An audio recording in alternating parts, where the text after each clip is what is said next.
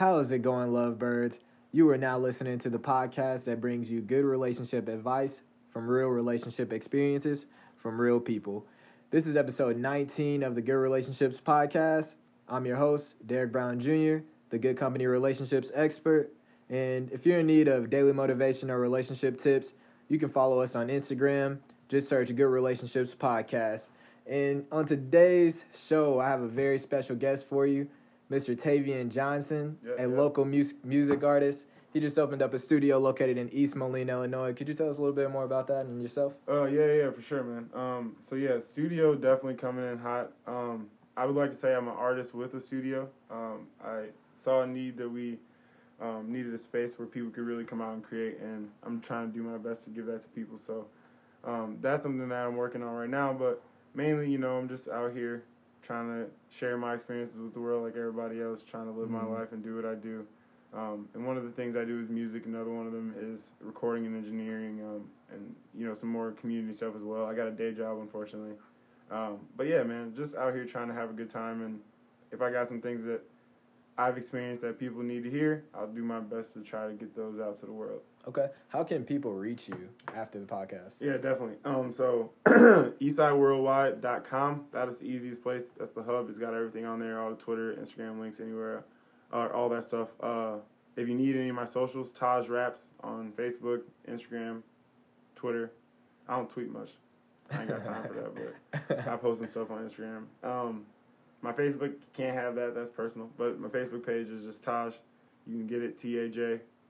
That's where you get a lot of the music and content that I'm creating and stuff like that. But yeah, that's where I'm at. Cool. Well, once again, I appreciate you for coming on, and I guess we should get into the topic. Yeah. The topic today, lovebirds, is love yourself before you try to love someone else. Again, that's love yourself before you try to love someone else. And you know how we do. We're going to go straight into the topic with some questions. You ready, sir? Let's do it. All right. So my first question for you is, why do you feel like it's important for you to love yourself before you jump into any relationship? Before you jump into a relationship, that's an interesting caveat. Well, number one, the most important thing about the loving yourself is, realistically, you have to kind of see love for what it is. And for me, and my long 25 years of existence, I've seen people do incredible things for people that they love. I've seen people do a lot of stupid things for people that they love, and I've seen people give up, damn near everything for people that they love. And so it seems to be that love is more of an action and something that you do than it is just some kind of word that we just toss around and throw at people and expect from people. That's a crazy one. But to love someone is to really care about that person, in my opinion at least, is to care about that person in the same way that you care about yourself. And if you can't check mark the box, which is, I care about myself in this way, or I care about myself this much, then it's going to be very hard for you to reflect that onto the person that you're so-called trying to love. Because you don't even have the capacity to do that to the most intimate person, which is yourself. How are you going to expect to do that to anybody else? So that's one part. But one thing that I think is interesting, and I think that I want to get into this first just because it'll make the conversation a little bit easier as we can, move some excuses for people around and show people that they're not the only one having some of these problems that we're going to talk about probably. We can talk about jumping into relationships, definitely, because you have choice over that, but you can't jump into any relationships when it comes to your family. That's who you got. You pretty much are born into that, and you don't get a choice for that. So I think one of the things that is interesting is you kind of get put into this trial period for being a human for 18 years where they don't really let you do anything, but you got to abide by the rules, and if not, you get punished. Some people get punished more than others. Some people don't get punished at all. Some people get punished too much. But up until 18, you don't have control over your environment. And to really understand that you have to love that too, even the parts of that you don't love, and know that is a part of you, and that's going to end up being part of your story, whether or not it feels good or bad at the time. That is still a part of your story. Right. I think a lot of people got to start there, because there's a lot of people who will walk around making excuses like, well, I just have a bad temper. I'm Italian. And Italians just got bad tempers. It's like, bro, no, what are you talking about? Like, you make it seem like you don't have any choice over this. Or, you know, one thing that's very easy to do is adopt the problems that your parents had. Like, a lot of people will do that. And, like, I'm not talking about, like, alcoholism, because that's one thing that people put as a concession to this, which is like, yeah, alcoholism runs in my family. Like, I totally get that. Heart disease runs in families. Like, obviously you're going to get social influences from your family, some more than others. But right. The end of that, though, is you still have to be able to come to terms with where that puts you in space, or like where that puts you in the universe. And you can make excuses all day long, but that's not going to change the fact that that was the cards you was dealt. Mm-hmm. So you gotta come to terms with a lot of things before you try to, you know, you gotta come to terms with a lot of aspects of your life and how it's come to terms, or you gotta come to terms with a lot of parts about your life and how it's became the way it is before you try to expect to positively influence someone else's life. Right, and so, you know, basically what you're saying is, you know, you don't really control what family you were born into. No. And you don't necessarily have complete control over the situations that happen in that environment or the people who are doing certain things that may affect how you are raised or, you know, how you are developed. But, you know, before you can really move on into the world as an adult and try to, you know, express yourself fully and try to give yourself to someone else, you must first, you know, really understand the situation that you were placed in and love everything that, I mean, basically who you are, everything, good or bad. You got two. You got environment and you got genetics. That's the nature and nurture. How do you want to split? Don't matter. You get two hands of cards that play into the cards that you were dealt. What genetically makes you up and where you were around when you were developing the cognitive processes that you use to combat the world and cope with the things that you have to do. That's it. Mm-hmm. So, like, the easy trap to fall into is the woe is me, all of these terrible things happen to me. Yeah, they happen to everybody. And, like, some are worse than others. Don't get me wrong. Like, yeah, that sucks. But that's not changing anything. And, like, it's tough because when people really want to talk about what they have going on, they want to spend all their time complaining. I'm only trying to hear, like, 25% complaints and, like, 75% of what are we going to do to make this better? Because, right. like, me listening to you complain is doing nothing but passing on that same negative energy that you got right now onto me. And then we got to deal with it together. And I'm all for sharing the burden when it's a burden that I believe in, but that complaining is not going to be the way that you make things better. I'll tell you that right now. Okay, so that being said, what would you say is the first step to, you know, for people to actually start loving themselves? Like, how do they go into within themselves to figure out what is wrong with them or what things that they need to deal with before they can start, you know, truly feeling healthy? Yeah.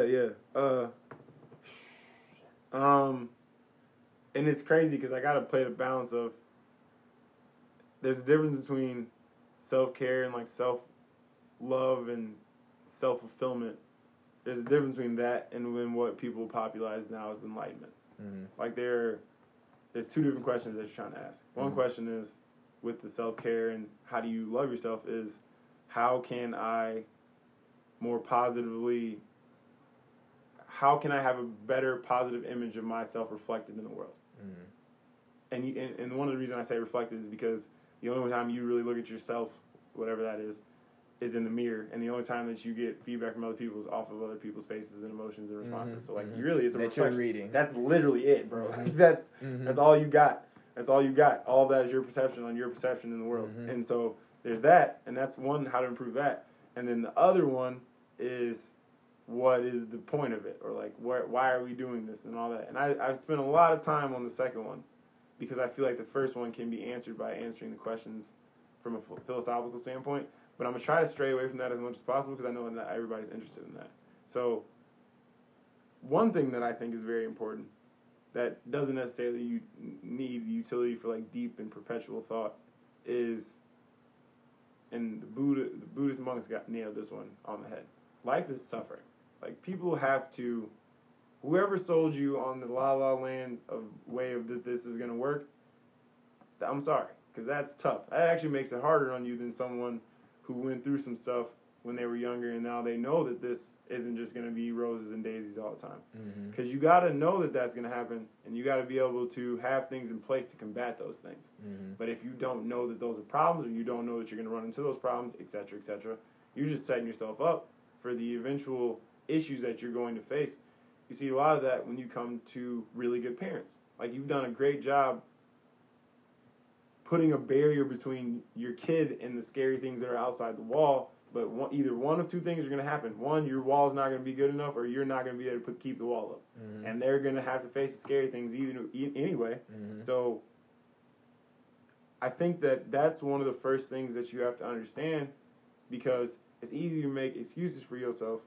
It's harder when you know that the same excuses you're trying to make, someone else made into the reason why they had to keep going, or the reason why they changed their life, or the reason why they decided to get better. Mm-hmm. And they didn't make excuses for it. They just made it a part of their story and try to keep moving and push forward through it. And so you're saying, like, whatever suffering you're going through, because everyone goes through suffering, based off of whatever we perceive suffering to be. Yeah, everybody's worst day is their worst day. Exactly. You're saying learn how to deal with that and learn how to love that, because you can grow from that, essentially. Well, and I think the love thing, we got to get these romanticized concepts under control when we're talking about practicality. Because, oh yeah, for sure, I definitely want that. And here's the crazy thing, bro. We can cut this, like, easily cut this, but I am very happy that I have tea. Oh, no, you're good. We're live. Great. We just got some coffee. Thank you, Kelsey. Oh, this is amazing. I hope this doesn't burn me. Sometimes they be making it super hot. Was it green tea? Mm-hmm. So, I should have got honey. I didn't say honey. I mean, we might as well move into the next question. Wait, hold on. There's something that I did want to say about that. When it comes to, and I'm not saying, like, we got to get the romanticized concepts under control when we're talking about practical actions and ways of living life. Because, like, you saying, if I love my job, I'll never work another day. Yes, that's perfectly acceptable. I get where you're coming from with that. But the reality of the matter is, if you have a job that takes your time and energy away from your family, and then something happens with your family, you're not going to love that job at that moment. That's not how that works. So yes, you can romanticize that. I just need to find this dream job that I need. Or you need to find what works now and do that. And just make sure that you're still taking the steps towards whatever this grandiose idea of what you think love is supposed to be, or what you think fulfillment or determinism is supposed to be. And stop psyching yourself out before you even get to the batter's box. Like, people think that things are so big and so great because of what they see on Instagram, that they psych themselves out before they even try something. It's tragic, bro. Where do you feel like people get that concept of love from? Like, that Disney. You just said one of them. Bro, people don't know. Yo, look up how much Disney's worth. Look up what they own. You tell me if you listen. Let me put it like this: everybody that has seen the movie Lion King can attest to the fact that Lion King has very similar themes to a lot of stories. Main character, tragedy happens, they lose their way, they come back, glory. That's that.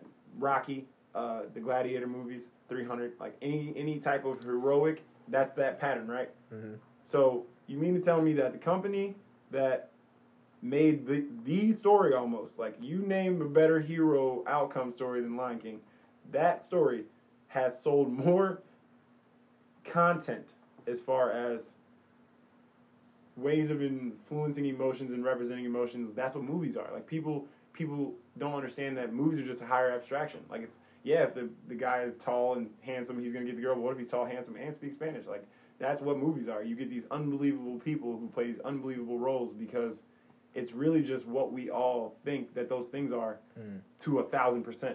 And then they just hone in on one of them, and then you get Bird Box. Or, like, they hone in on one of them and you get How the Grinch Stole Christmas. Like, there's caveats to it, but I think what Disney's doing is genius, because they're playing to these deep needs that we have for emotional connection and representation. Like, I want to go see the girl fall in love. I need a time to cleanse myself of the negative emotions, so I go watch, like, a tragedy. Or, like, I want to feel the heartstrings when the girl walks away from the guy, but I hope they get back together. Like, all of those things are very basic, base level emotions that are represented at a very high level. But we're in the age of consumerism now, so people can get that at a click of a... All you gotta do is pull your phone out. You don't even need a TV no more. My sister is hilarious. I was like, girl, you watch so much TV. She's like, I don't watch TV, and held up her computer. I was like, oh, you snapped. That's crazy, because you definitely not watching TV. Yeah. That's my generation. Like, that's what we was doing. I was in front of the TV all the time. They don't need a TV. They do that on their phones. So, would you say that someone is basically watching these movies, they're getting these ideas, these situations, and then because of how influenced they are because of it, they're basically acting it out in their own life? As you should. Because, listen, right. and let me put it like this. It's not movies no more. Because remember, this is us talking about our childhood. Now it's Instagram, it's Snapchat, it's Twitter, right? So all of those are now the social influencers, the thought influencers, or the thought leaders when it comes to youth. And when it was just the movies, you had 3 directors you was going to have to go through before you even got this cleared. Now, no director, straight to the media, and you can listen to anybody living their life in any way, shape, or form and say, I like that life better than the one I'm currently living now. Here's the kicker. You don't have that choice, especially if you're under 18. Try to leave. They'll put an Amber Alert on your ass. You'll be back home in less than 24 hours. Like, it's not going to go well for you, right? So I think that has a large part to do with it. But for me to just attack social media like it's a problem, that's not the case, because this has been happening. Like, this is just a reiteration of it. This is the next step of it. It's just gotten better. It's just gotten quicker. It's better to the consumer. Everything will lead to the convenience. That's why I have headphones in my ears that aren't even in my ears, so I can still talk to people. Like, it's convenient for me. So I think that that's going to still be what drives things. I think consumerism is making it so that now is like the saddest time for you to be on your phone. Like, people are usually just scrolling aimlessly, just trying to get that little endorphin kick out of liking someone's picture or when someone likes theirs. But I think that the problem still is, I'm not telling people not to dream and not to want their life to be better, because that would be cynical. I would like to think I'm not a cynic. But I guess what I'm saying is, you got to be realistic with where you're at, where you're trying to go, and how you plan on getting there. And any time that you, just those 3 things are very important. And you would say that, that realization would be like opening the door to self-love. Yes, because you got to get the microscope out. Like, you got to be able to actually monitor yourself. You got to know, and I'm sure we're going to get into this, obviously, because this is the first step to it, but you got to be able to see why you're doing what you're doing. You got to have the ability to be like, oh, I snapped because of this, and I don't like snapping, and I don't like making that person feel this way, and this is why that started in me. This triggered that in me. This is the thought I had that led to the thought, and then I did this. People don't get that. People don't have that abstraction of version of the first part. They don't have the ability to be like, this is what sent me off, or my mom said this to me, and that's why I do this, or like whatever it is. People don't have that. They just get straight to the emotion. They feel the emotion come up inside them, and they act. And it's a high risk way of playing the game, bro. Okay. It's going to fuck it up. And so let's say they open that first door. They're willing to become more self-loving, and now they're faced with this part of themselves that seems so dark and so like destructive. Yeah, bro. All right, let's get into it. So how does let's get into it. So how does somebody who has no experience of dealing with emotions in general, because we're not just talking about anyone who has experience. We're talking about across the board. So this is someone who's willing to say, okay, I want to love myself better. I know that there's parts of me that are very held down, that are dark, that are destructive, that are sad, and I'm ready to face them. Yeah, that yang. Yeah, what does that look like for a normal person that has no experience? This is one of the. So I would fancy myself as an intellect. Like I think that my best skill is the ability to grasp concepts and then break them down into very easily digestible pieces. I really enjoy doing that a lot, and so I'm gonna try to do this. My goal is that I could be able to explain things to a third grader. The only reason I pick a third grader, my girlfriend taught third graders, and they're interesting little things. Like, they don't really care what goes on. They're just trying to have a good time.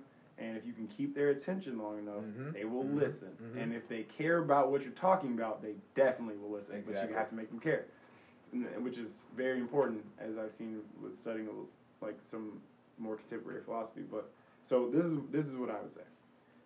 You look in the mirror, you see the thing, whatever the thing is for you. Everybody has those things that they don't want to talk about. Let me put it like this. Whatever you don't tell the person that you tell the most, that's what I'm talking about.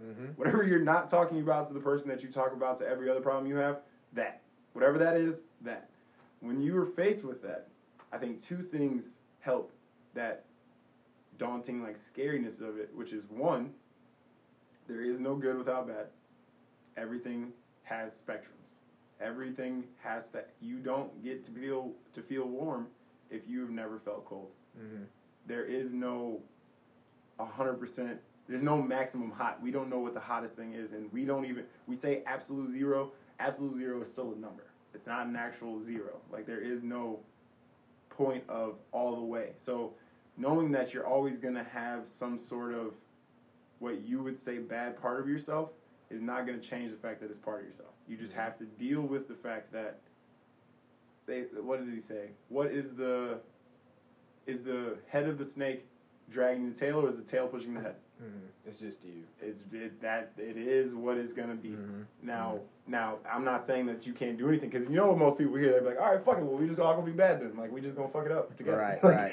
And no, that's obviously not what I'm saying. I think the other part of it, like, once you understand that, like, these things happen because it happens for everyone, then you can get to the point with, what about this do I not like? Because unless you're talking about physical actions like, I just stole this straw, like, unless you're talking about it all the way down to things that you're doing, you're still in the level of abstraction. So, like, let's say, for instance, I say, I want to set the table. I'm going to set the table for a dinner. If I told a third grader to set the table for the dinner, they would probably just start throwing silverware at the table. No idea what they're doing. If I tell an adult that, they're probably going to I don't know what the actual format is, but, like, you put the table here, there's some forks over there, and there's some spoons over there. Right. I think the knives are at the top. Who knows? I don't know. But that's setting the table. That's a level of that doesn't mean anything. That's not an actual. I mean, it's a thing, but it's a thing that would need explanation, right? So setting the table can go all the way to, hey, third grader, please come and put this fork right here.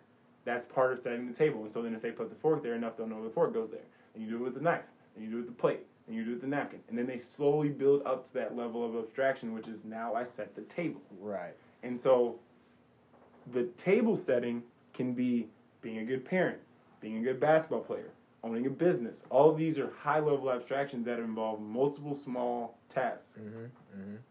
So finding out what that abstraction is. I don't like how I talk to the people that I love. That's something that me and somebody have been working through lately. What's that abstraction? I don't communicate well. Well, then you have to go to the conversational basis. Do you yell? Are you too passive? Do you not put your stake in the ground? Do you not say what you mean? Do you lie about yourself? All these things. Then you pick one.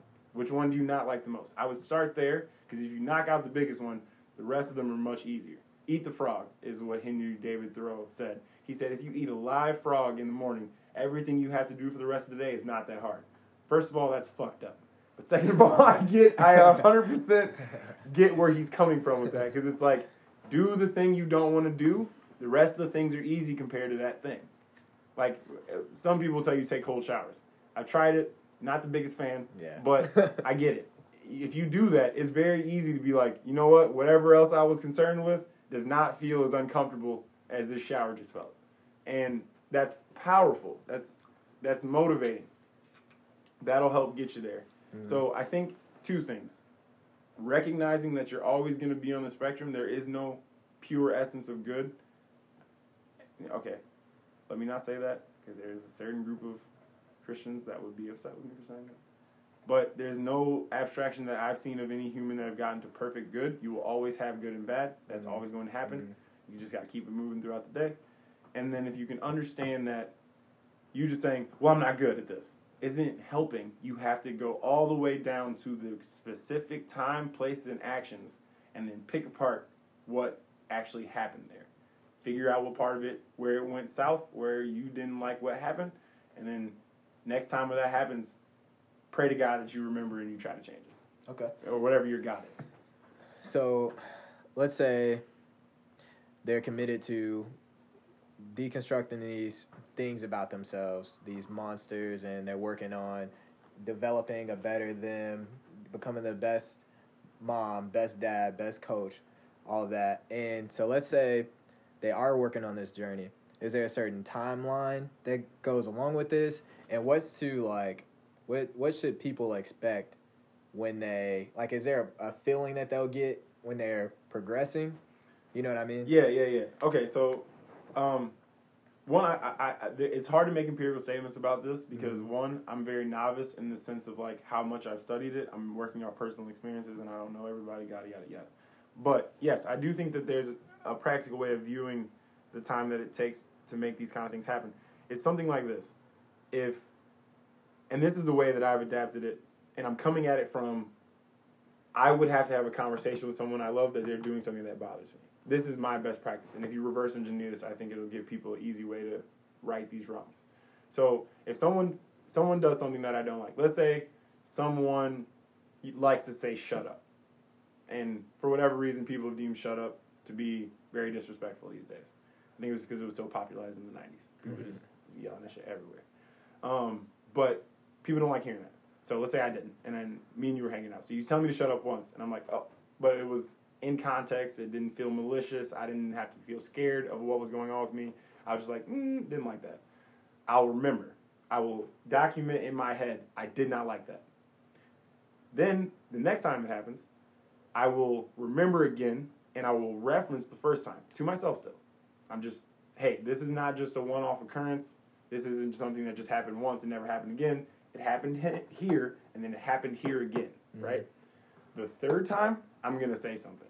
And not only am I going to say something, but when you inevitably be like, come on, man, I don't do that, then I'm going to reference the time that you did it before. And then you're like, all right, man, and then I'm going to tell you about the third time. And then you're probably going to offer up a bunch of excuses. I'm going to shoot them down too, and we're going to get to the point that you're just an asshole. Or whatever combination of words that it needs for me to get to the point where you aren't stepping up to bat with your personal responsibilities in our social contract. Because that's something that's very important. Remember, all your relationships are really like social contracts. You just don't write them on paper. Exactly. I'm dating you. I'm not going to sleep with anyone else. That seems pretty standard unless you're Swaggy P. He seems like he doesn't have rules. Or no. In the South Vanilla, like Lou Will. Lou Will has two wives. So apparently he's Mormon. So that's how I would find it out if I was on the other end. But you can reverse engineer it and do it the same way for yourself. So like, you've been in a conversation with someone and you've said something and the energy changed. Be keen on that. That is what is important. Because you can speculate however you want after it's over. And everyone's going to have their own personal recounts of how the statement goes. And you can't change the past. Like, that's not under your control whatsoever. Exactly. So when you're in it. You have to remember that what is going on can be perceived while it's happening. And some people aren't to that level of abstraction yet, and I understand that, so I'm going to try to explain it the way that I think I can. But it's something like, while you're doing something, there's part of you that still can be like, how am I doing? Yeah. Right? Like, it's kind of like if you've ever taught a kid to write their letters. They'll get so interested in the way the letters go, they'll stop remembering what they were writing. And you have to remind them you're writing a word, you're not just writing letters, right? You have to, there's a part of you that you could be like, okay, I just said this, and instead of you being so excited to get what you're about to say next, listen to what is going to be said, or look and just really think about how that made that person feel. And before like people get too drawn away by listen, can you explain a little bit more? Yeah. Like, at any time, you can only be doing input or output. You can only be saying something, and people think they can multitask. No, you can't. There's science. It said you couldn't. I'm telling you right now, you can't. So if you're thinking about what you're going to say, you are by definition not listening to what the person is talking about. That's the number one thing that people have to realize is like, to listen is a full-time job. You should probably be looking at that person, preferably in their eyes or their mouth, and you should be thinking about what they're saying and letting their words resonate in the thoughts that you have currently. It doesn't mean that you're listening so encapsulated that you're not connecting it to what's going on. It just means that you're taking in the fullness of what they're saying with the intent of you being able to digest it fully and get the vibe or get the feeling or completely understand where they're coming from.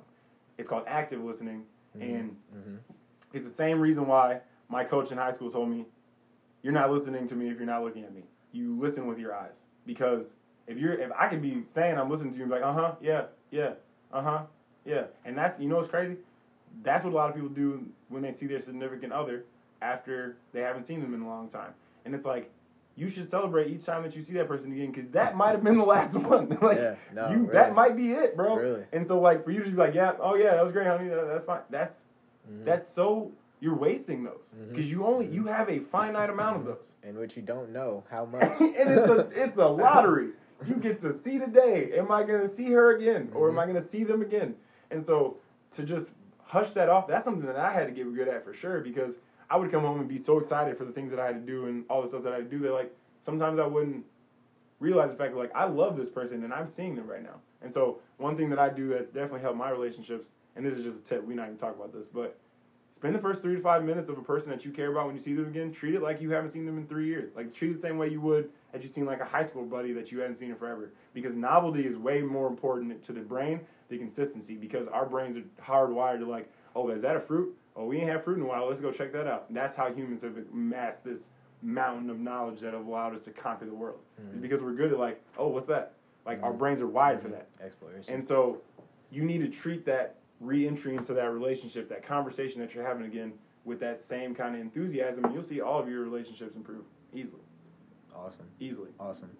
Okay, so apart from listening, there's a certain kind of visual observation that they should do also, I'm assuming. Could you explain a little bit more about that? Yeah. This is like, there's things that I don't talk about to certain people because I'm scared of what the power would be in other people's hands that I figured out. And this is one of those things. It's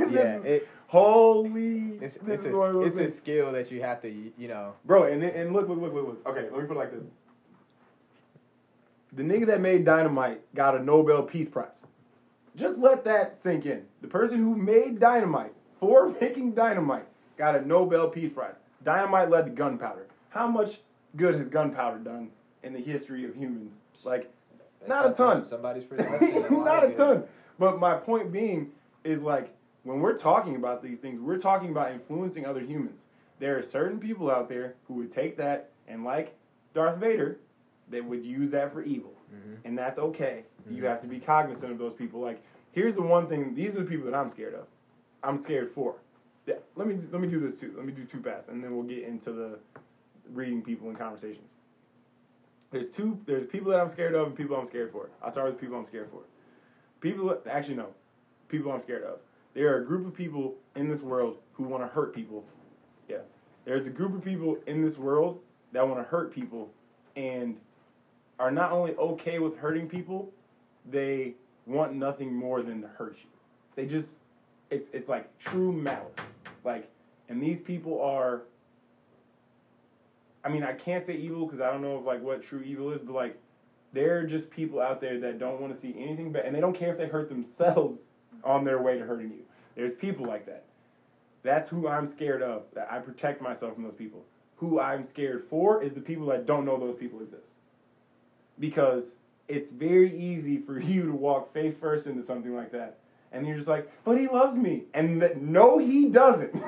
No, he does not. He loves what you do for him and what he can do to you, but he does not love you. I will tell you that for a fact. And if you have to ask the question, I'm talking about you as well. Like, I'm sorry to put that out there, but, like, most people don't get that. Most people don't understand that part of the equation, and they get taken advantage of.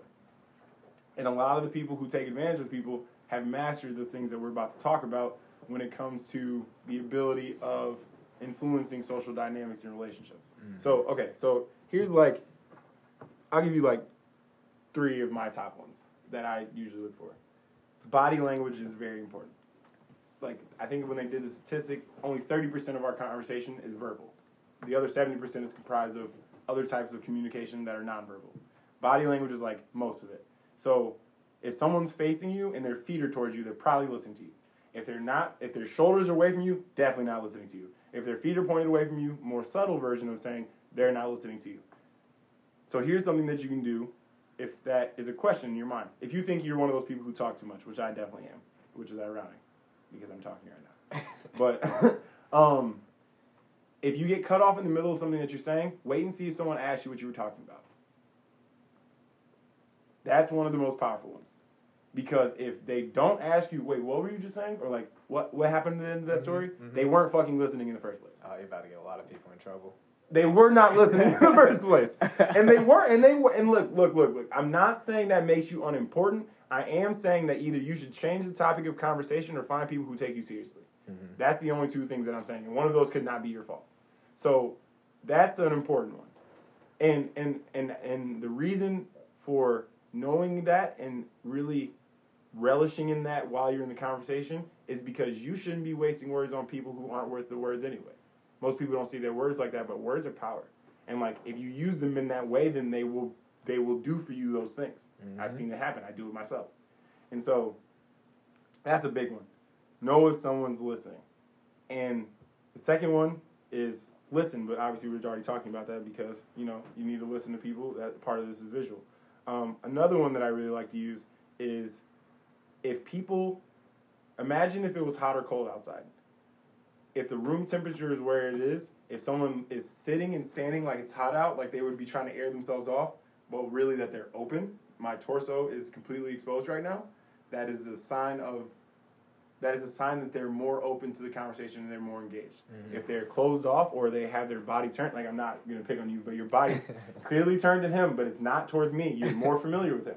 It's not even a question. Like you could easily pick that up off of a room if you were paying attention. Mm. That's very important when it comes to, why was she acting like that in the room? It's because she didn't fucking know you. Like she didn't know you, so she didn't talk to you. Like that's not her fault. That's your fault for expecting people to just like you like that, like that. And so there's a lot of people who will fall in that trap when it comes to their first impressions of people or how they pick up energy off people because they just aren't privy to that information or they aren't receptive enough to know that that's part of the dynamic that's going on.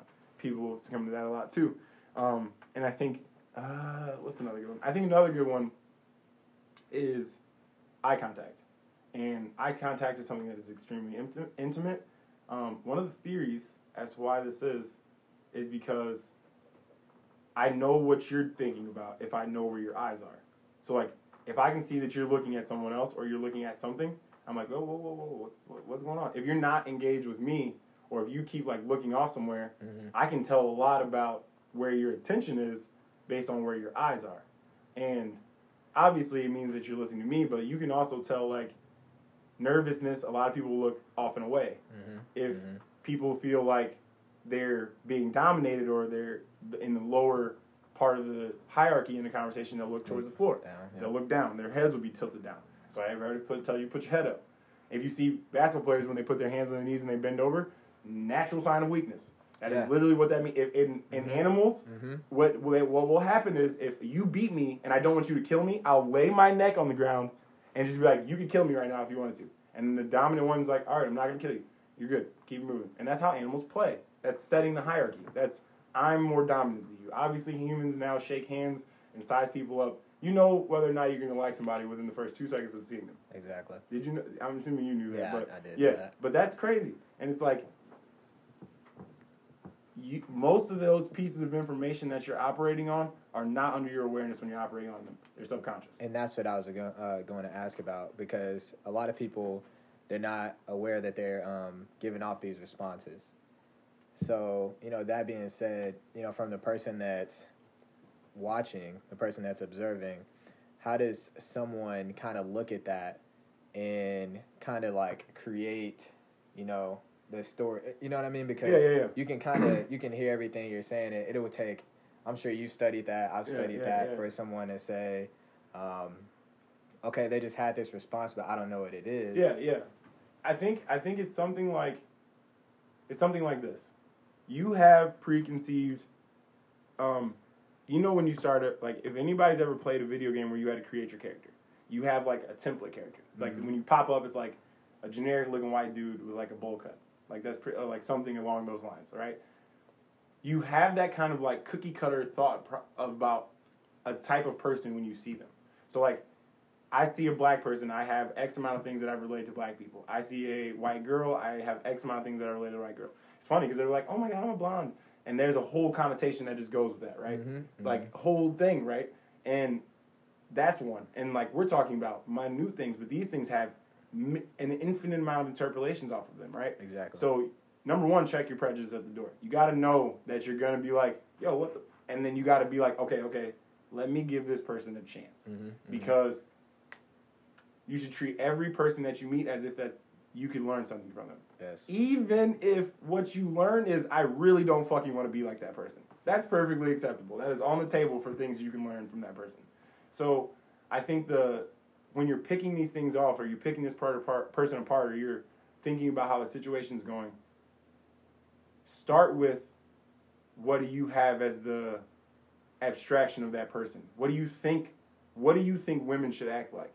And then factor in what your person of choice, or if I'm dating someone, let me think about how I think women are supposed to be in relationships, and then let me reference to how I feel my girlfriend's being in a relationship. Because you might have some fucked up presuppositions already. You might not think that women should do X amount of things, because that's a fucked up thing that your dad told you when you were young. And now you're still operating off of that. And the things that they are doing are irritating you because you have this part of your value structure that you're standing on that's faulty and that isn't allowing you to love that person the way that they should. That's on you. That's not on them. So part of it is, what do you think that person's supposed to be doing? And the other part is, what are you perceiving that person's doing? And if those two things line up, you have happy, loving, caring relationships. If they don't, either one of them could be the issue. It could either be that you see relationships in a bad way, or you have bad views in relationships, or your structure that you have that relationship sit in is faulty, or it could be the person, and that the person doesn't fit into your value structure because they're faulty. And any combination of the two. I like everything you said, and I want to kind of expand it just a little bit, just because I know there's different people who are in different relationships at different points in their life with different, there's some people that have been in relationships for 5 months, 2 years, 5, 10 years. Yeah. You know what I mean? And so, what would you say for... Manti Te'o had a girlfriend for like 6 months, and she didn't even exist. Oh, really?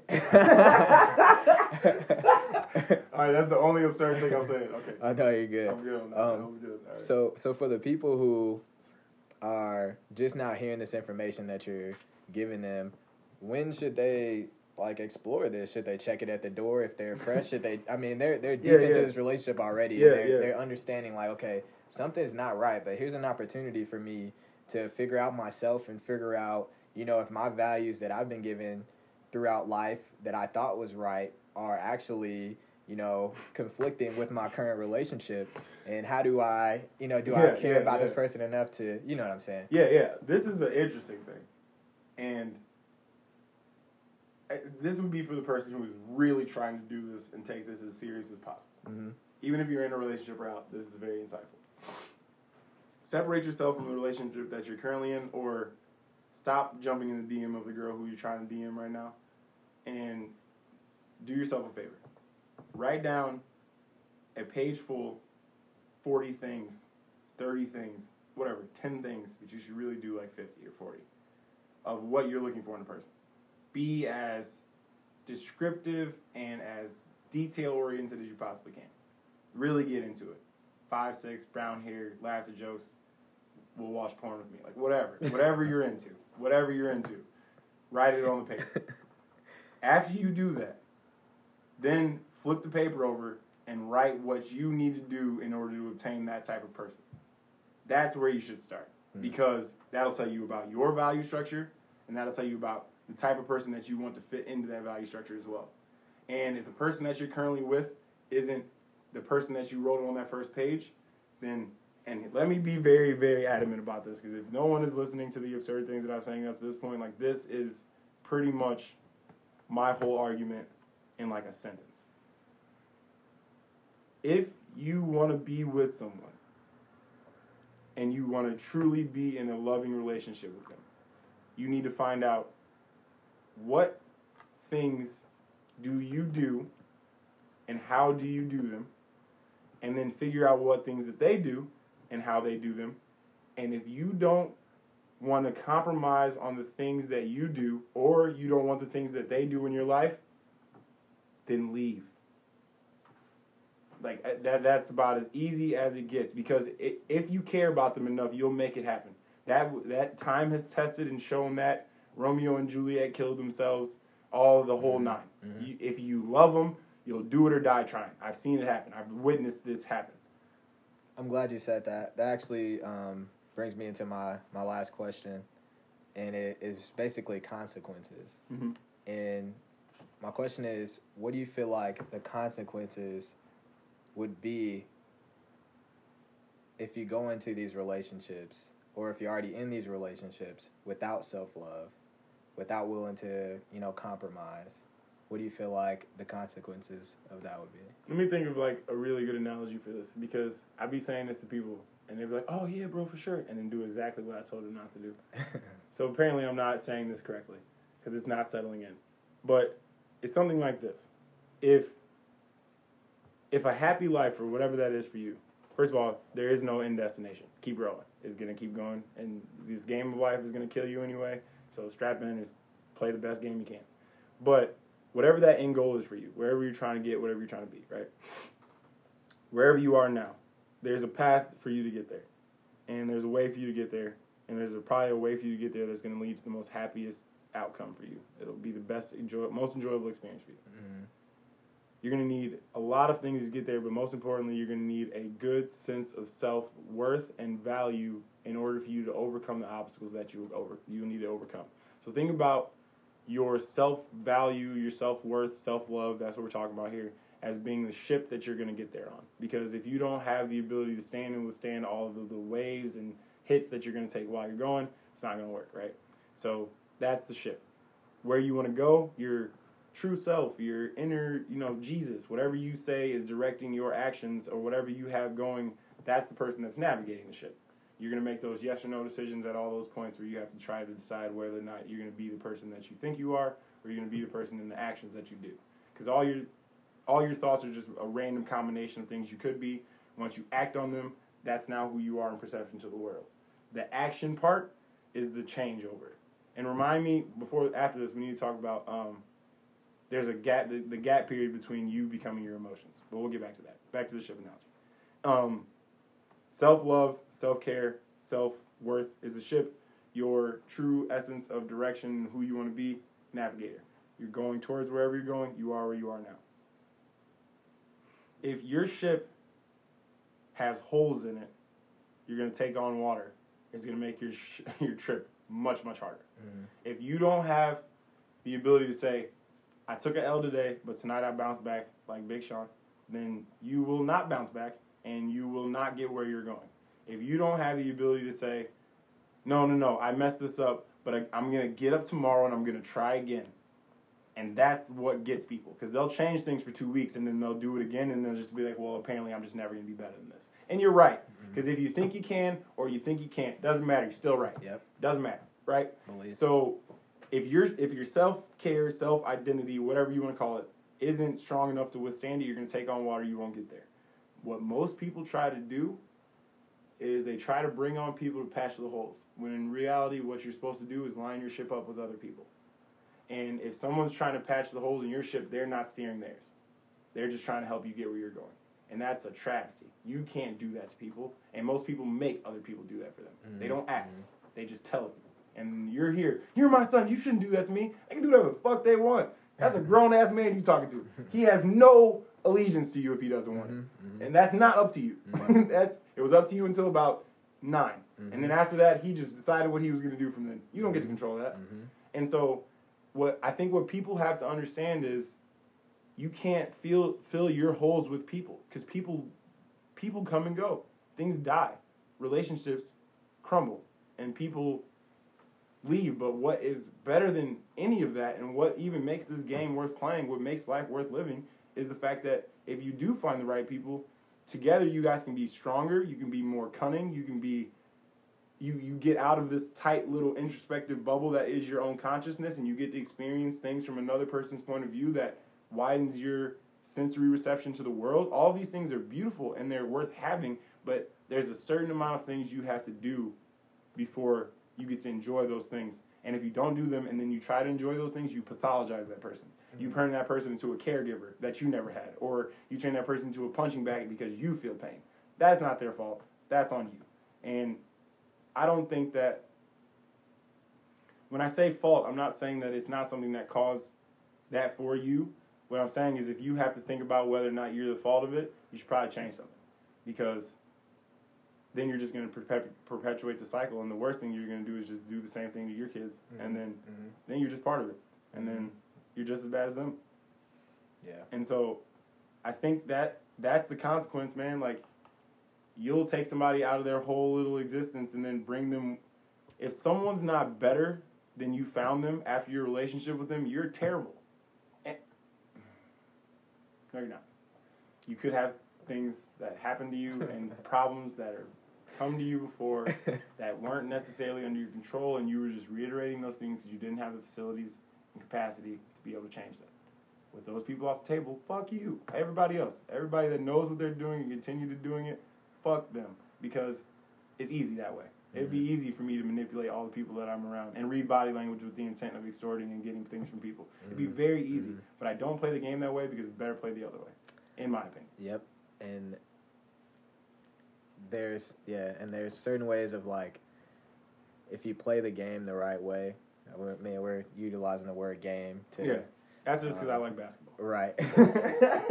I say game because if people are like, this is what life's for, they can easily, they're just going to start shooting at it. Because it's like, I try to, if you try to roll all of the abstraction up into like, this is what everyone does. Like, no.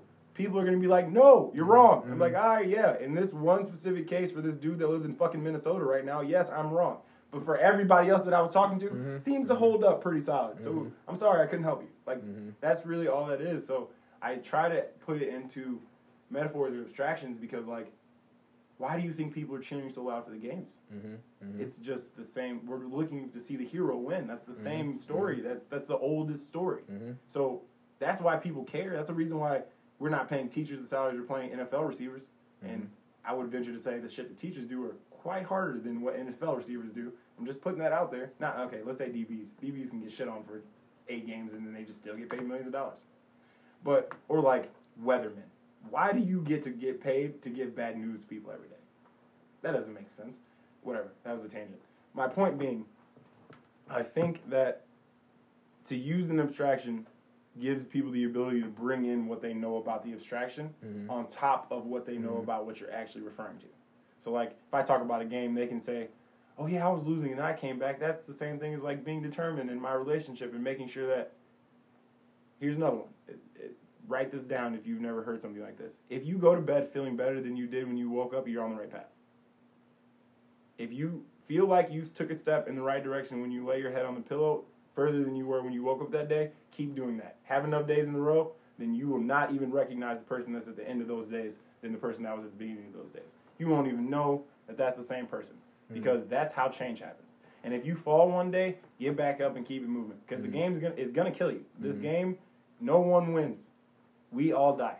So you only have X amount of time to try. What's stopping you from trying? You just gonna be a piece of shit forever? Like that doesn't sound constructive. You're gonna let love go? No, like not even try. And just say, oh well, that's just because we don't get along. Well, there's only 2 of you, so one of y'all is wrong or both. You just have to both be on the same page. Someone say something. Like I can't wait for my wedding because my girlfriend's parents hate each other. Haven't talked to each other since they got divorced. She's still suing him for shit. He's still paying her money. This is like 6 years out. Y'all sitting at the same table? What? The parents' table. That's where y'all sitting. Have fun. And if you don't come.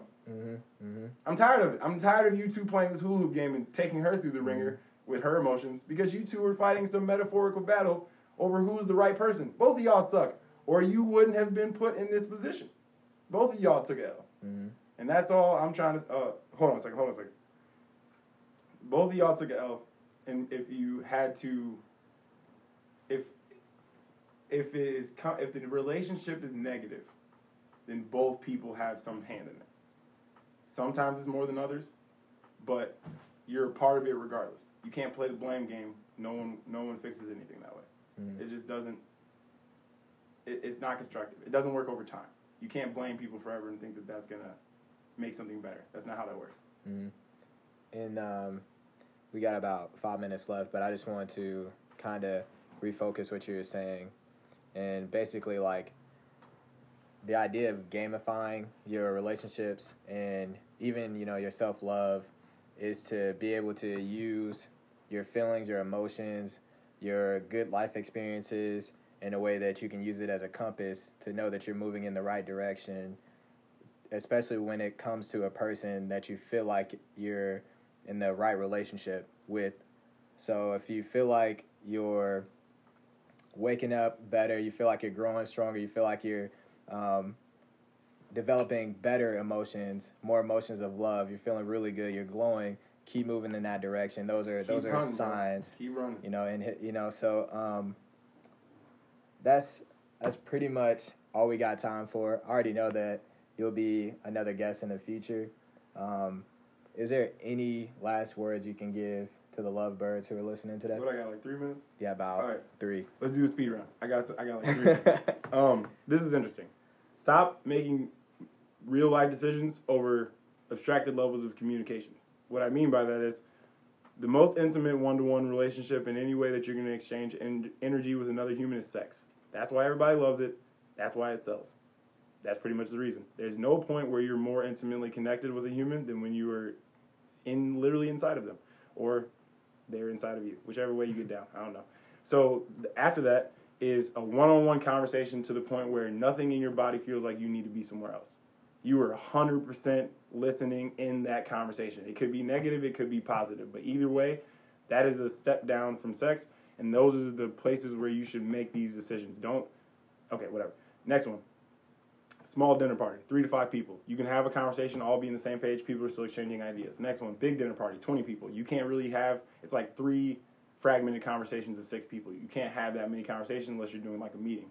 And then you have like the meeting one-on-one, but it's really 1 on 20, 2,000, 50,000, whatever, meeting type of thing. Then you have FaceTimes, then you have phone calls, then you have text messages, then you have social media. People are making decisions based on things that they're reading off social media, and that's 9 steps away from what I started with. Why? That doesn't make any sense. You can't get a full understanding of how someone feels based off of that long of a distance away from what they actually meant. You'll send something to somebody on Twitter, and you don't even expect them to respond. Mm-hmm. Like, they ain't gonna say anything about this. Mm-hmm. It's like, that's hilarious. Why would you even try? Okay, so that's one thing. We can move that out the way. What did I say we need to come back and talk about? Emotions. Okay. What we got? 2 minutes? If I pack this into this, that's great. This is something that, if you've never heard it before, try your best to follow along, but it's easy to get lost in this because it's weird to talk about. Basically, it's something like this. Emotions literally stands for energy in motion. Emotions. You feel energy moving throughout your body. Palms are sweaty, knees weak, arms are heavy. Everybody's heard this, Eminem lyrics. That's literally energy moving throughout your body and doing things. You get butterflies in your stomach.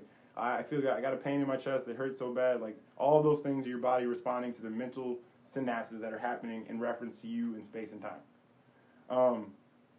Those emotions that you feel, and whatever anger and sadness or joy is to you, you feel those emotions. So you'll say, I don't like that, or that pisses me off, or fuck that. That's one of my favorites. You'll feel like that, and then you become that. Then I'm pissed off. I am angry. Like, yeah, that made me mad, but then this happened, and that pissed me off. That flip switch where it becomes, I felt this, but now I am this. There's a gap in time between those two things. There's a period of time, for me it's very long, because I've practiced mindfulness and meditation, and I can get to the root of when I felt upset to when I became upset. But there's a gap in time there where you can kind of see that emotion creeping up on you and understand that emotion is how that makes you feel, and don't let it become you. Analyze it and then act in the way that you would want to best handle that situation if you were giving advice to someone else. Treat yourself as if you were taking care of yourself if you were sick. That's probably the best way that you can go about that. And if you can get that taken care of, you'll treat people all right too. He just basically blessed everybody with those concepts. If you have any more questions for me or Tavian, You can reach out to us directly, message us directly on the Good Relationships Podcast Instagram page. Just search that and you'll find us. Thank you guys for listening. We love you, lovebirds. And as always, stay blessed, not stressed. Thanks, Davian. No problem, man. Thank you guys.